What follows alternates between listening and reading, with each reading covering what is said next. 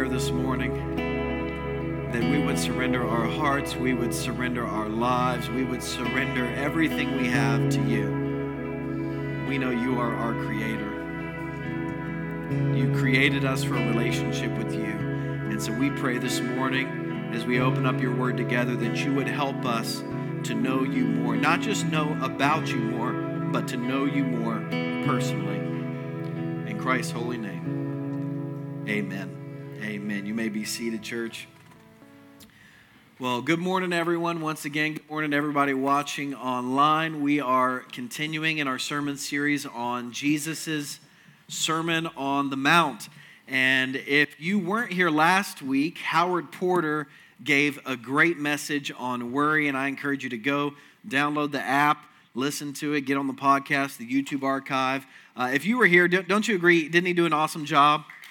He did an awesome job. I'm grateful for him. And this morning, we're going to continue in the Sermon on the Mount together. And as we do, I want to invite you for just a minute. We're not going to do anything weird here, but I want to invite you to close your eyes. Just close your eyes, take a deep breath. And I want you to just try and kind of get a mental image of God in your mind. Try to picture God for a moment. Some of you might have a very clear image in your mind. Others of you, maybe it's just an impression, or maybe some words are coming to mind. Try and picture God, and you can breathe in. Maybe this is the only deep breath you'll get today, and breathe out. And you can open your eyes now. And I want you to do that because I believe this quote from A.W. Tozer, a famous preacher and theologian, is true, that what comes into our minds when we think about God is the most important thing about us. Think about that. Our image of God that we have in our minds, it affects how we see ourselves. It affects how we relate to our neighbors, those around us. It impacts, obviously, our relationship with God and how we interact with God. How we view God impacts how we live, and I would say it also impacts how we pray. And that's specifically what I want to talk about with you this morning. Because I also believe that, we'll put it on the screen here, our picture of God shapes our prayers. Okay, our picture of God shapes our prayers. Just think about that this morning. Right now, there are people who are still sleeping on Sunday morning, and they sleep in every Sunday morning. There are people at Miller's Ale House getting going early, right? There are people in our community who don't pray. There are people in our country who've never given a second thought to prayer. There are millions of people all over the world who never pray, and I think one large reason they don't pray is because of their picture of God. They don't actually even believe God exists. So why would they pray? What a time waster that would be to pray to a God when they don't believe God exists. Other people, their image of God, and maybe this is some of you, is okay, God is out there, but God is, kind of set things in motion and isn't really interested, doesn't really care about things going on in the world right now. And so if that's your image of God, you probably don't really pray to God too much, right? You probably maybe think, okay, God, you might pray sporadically or unspecifically, but you think, well, God doesn't really care about all of us down here, so I'm not really going to talk with God or listen with God, which is what prayer is. Or maybe you believe that God cares about everything, but God isn't powerful enough to do anything about stuff going on in our world, and so maybe your prayers reflect that, and you don't really ask God for anything or to do anything because you don't really think He's able. Or maybe this one hits closer to home, especially if you grew up, maybe in church culture in different places. Like maybe your image of God is this angry old man sitting up in the sky. And he's always just kind of like wagging his finger at you and disappointed in you. He's kind of angry at you all the time because of your sin. And so because of that, you have this feeling, you know what? I can't go to God in prayer because God's angry at me. I don't want to face God's anger. God wants me to get my life cleaned up before I come to Him in prayer. And so therefore what happens, you don't ever really pray because you're kind of afraid of God, because that's the picture of God you have in your mind. Maybe for some of you this morning, you didn't have a picture, but maybe you had words. Maybe a word like holy, because we worship a holy God, but maybe your view of God's holiness makes you feel kind of unworthy and like God's unapproachable, or you have to have the right words or the exact kind of phrasing, or, if you don't pray correctly, something bad's going to happen. I think for me, for many years of my life, I just felt like God was disappointed in me. Like God was disappointed, I wasn't further along spiritually. God was just kind of disappointed that I hadn't led more people to Christ or made a bigger impact, that God was just kind of disappointed in my life. And so when that was my image of God, guess what happened? I didn't draw near to God. Instead, out of kind of shame and wanting to avoid God, I would instead pull back away from God. Our picture of God shapes our prayers. And Jesus, God himself, God in the flesh, walking this earth, Jesus knew this, and so throughout his ministry and through his teachings, he was constantly trying to reshape people's pictures, people's images, people's conceptions of God. And this morning, in a small little section in the Sermon on the Mount, we're going to see Jesus doing that. Jesus trying to paint for people a different picture. And so we're going to be in Matthew chapter 7, looking at verses 7 through 11 together. So if you have your Bible, I invite you to open it up, or the Bible app or anything like that. Beginning in verse 7, hear these words from Jesus. Jesus says, "Ask, and it will be given to you. Seek, and you will find. Knock, and the door will be open to you. For everyone who asks receives, the one who seeks finds, and to the one who knocks the door will be open." And then Jesus says this, he says, "Which of you, if your son asks for bread, will give him a stone? Or if he asks for a fish, will give him a snake? If you then, though you are evil, know how to give good gifts to your children, how much more will your Father in heaven give good gifts to those who ask him?" So here Jesus is saying to his disciples then and his disciples now, he's saying, God is your heavenly Father. You are his beloved children, and he wants to give you good gifts. All right, let me say that again, because it's a very basic truth. God is our heavenly Father, you are his beloved children, and he wants to give you good gifts. And he tells us this by this very short parable of contrast. He says, look, he acknowledges that parents in this world, parents, you and me, even if you're not a parent, he says, look, we are sinful people, right? We've already outlined a lot of different sins he addresses in the Sermon on the Mount. We lust. We get angry at people. We hate our brothers and sisters. We don't love God fully. He says, look, parents in this world, that they're sinful. They continually sin. And yet, I don't know if you've ever experienced this, some of the sorriest parents in our world, some of the sorriest parents, you know what? They're not around very much, but when it comes Christmas or it comes a birthday and they show back up in their kids' lives, what do they bring with them? They bring a gift. Jesus is saying, look, parents in this world, even no matter how messed up they are, a lot of times, look, they will still give their kids good gifts, even though they are sinful. And he says, how much more will your heavenly Father give you good gifts? Your heavenly Father who is good and who is righteous. And he also acknowledges this, that in our world, if your child asks you for something essential, something they need, like bread, something to eat, something to drink, he says, are you going to give them a stone?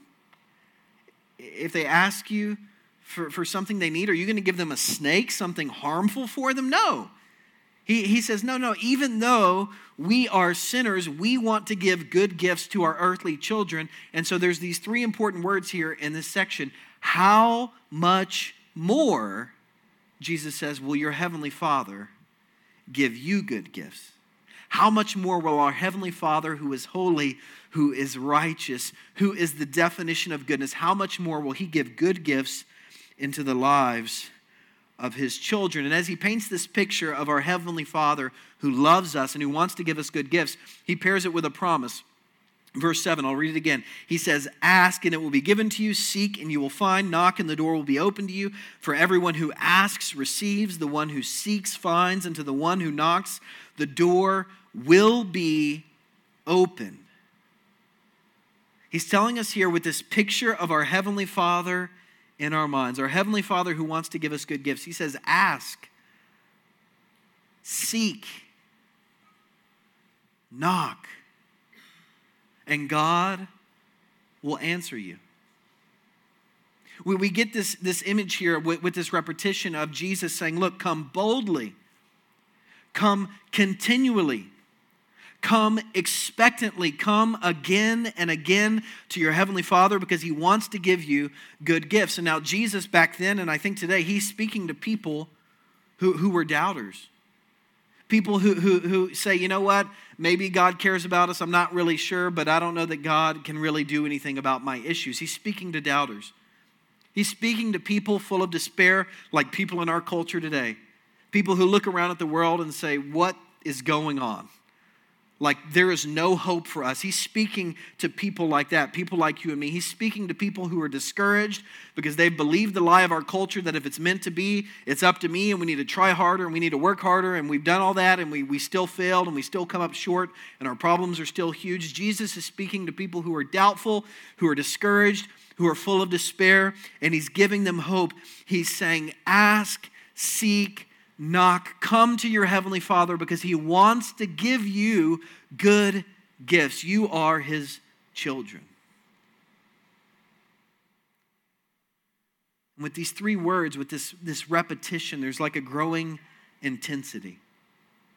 And we see the words again and again. And so we get this idea that we need to come persistently to God in prayer.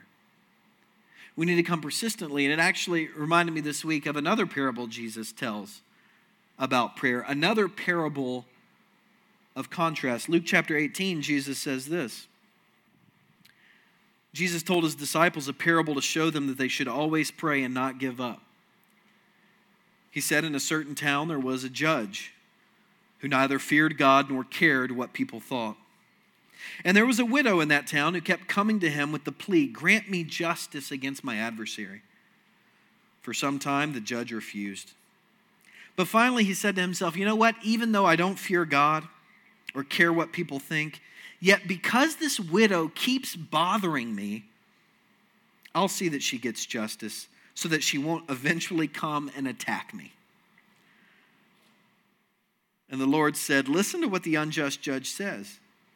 And will not God bring about justice for His chosen ones who cry out to Him day and night? Will He keep putting them off?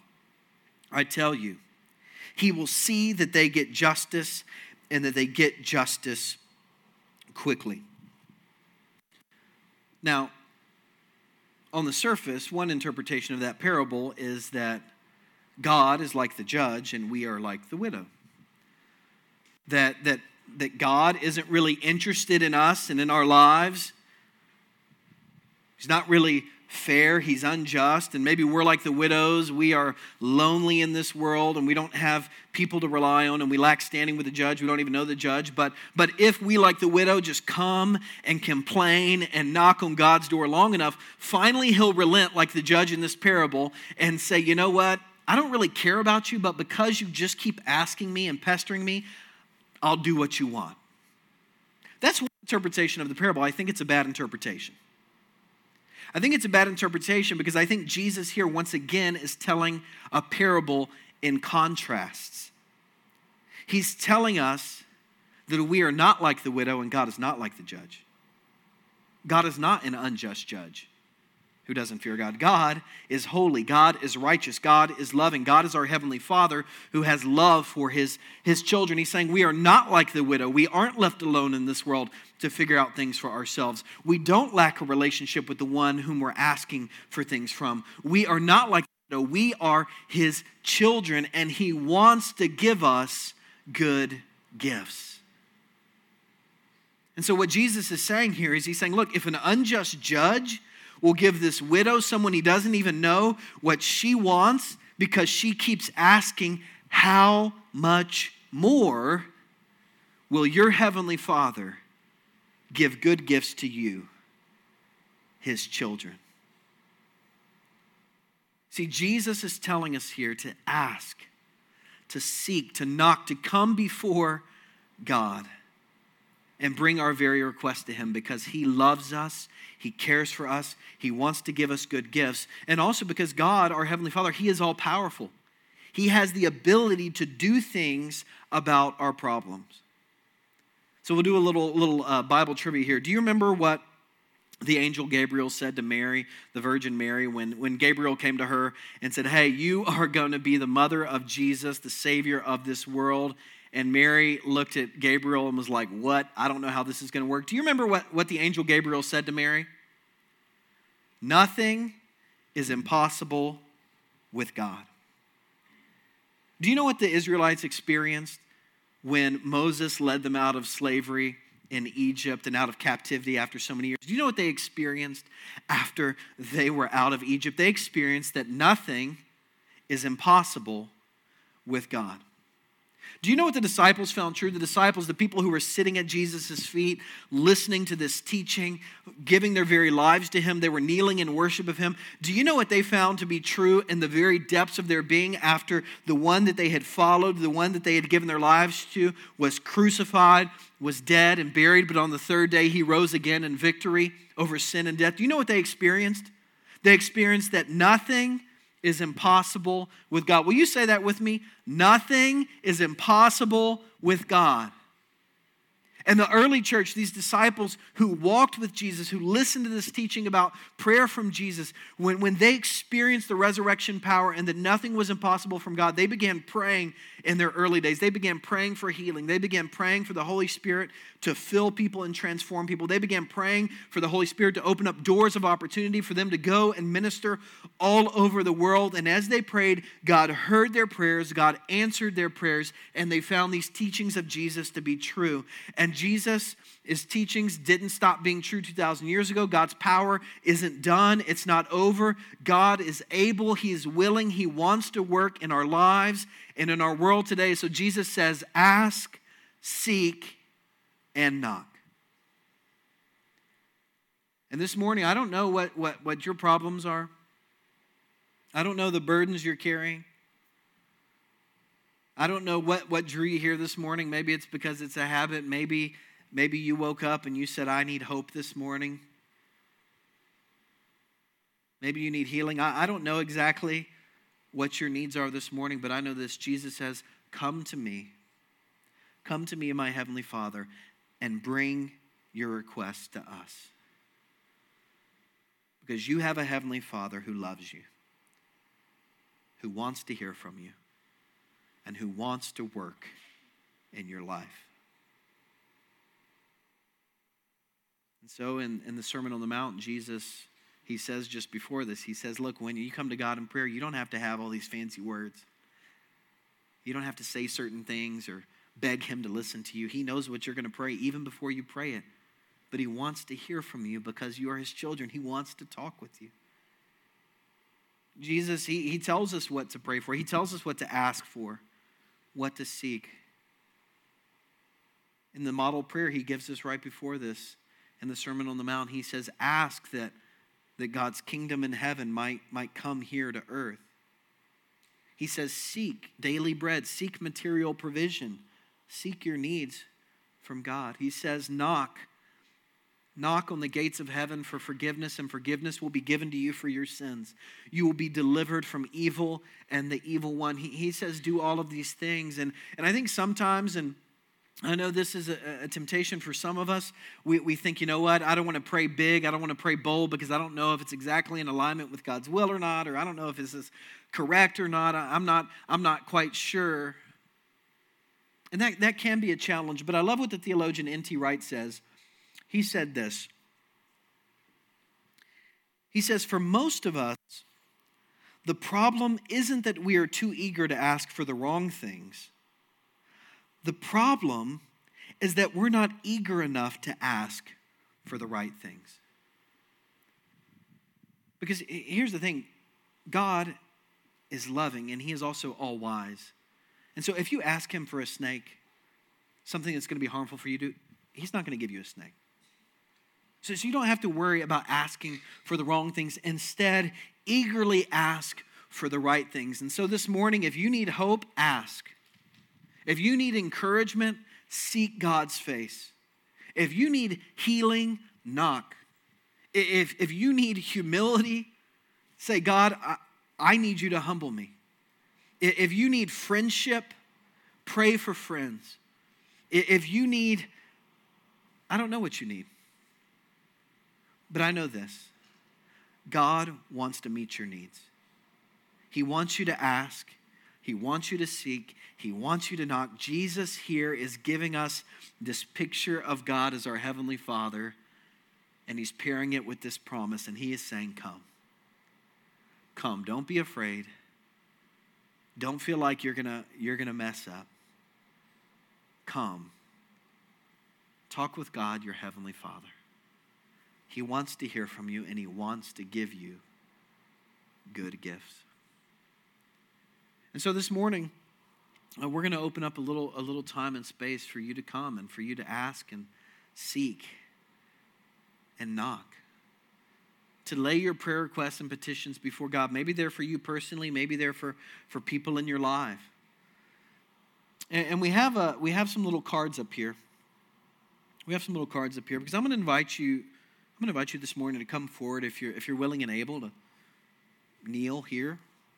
I've been at camp meeting all week, and at each service, the pastors invite people to come to the altar and pray. I don't know if you grew up in a church like that. I'm going to invite you to come. This is our little altar space, and this space isn't more holy than the space in your seats, but something spiritually happens when we physically come before God and kneel to him and put ourselves in that posture of prayer. I believe something spiritually happens. We become more aware of God's presence in our lives. And we have these little cards up here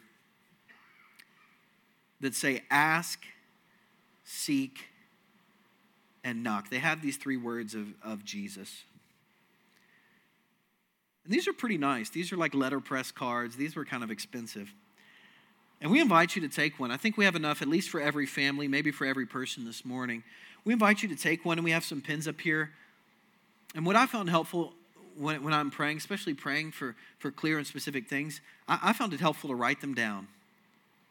To write them down and say, today, God, I'm asking and I'm seeking and knocking for this. That way, when God answers you, you have a little record of it. And so I invite you to write on the back of this card what you're praying for this morning.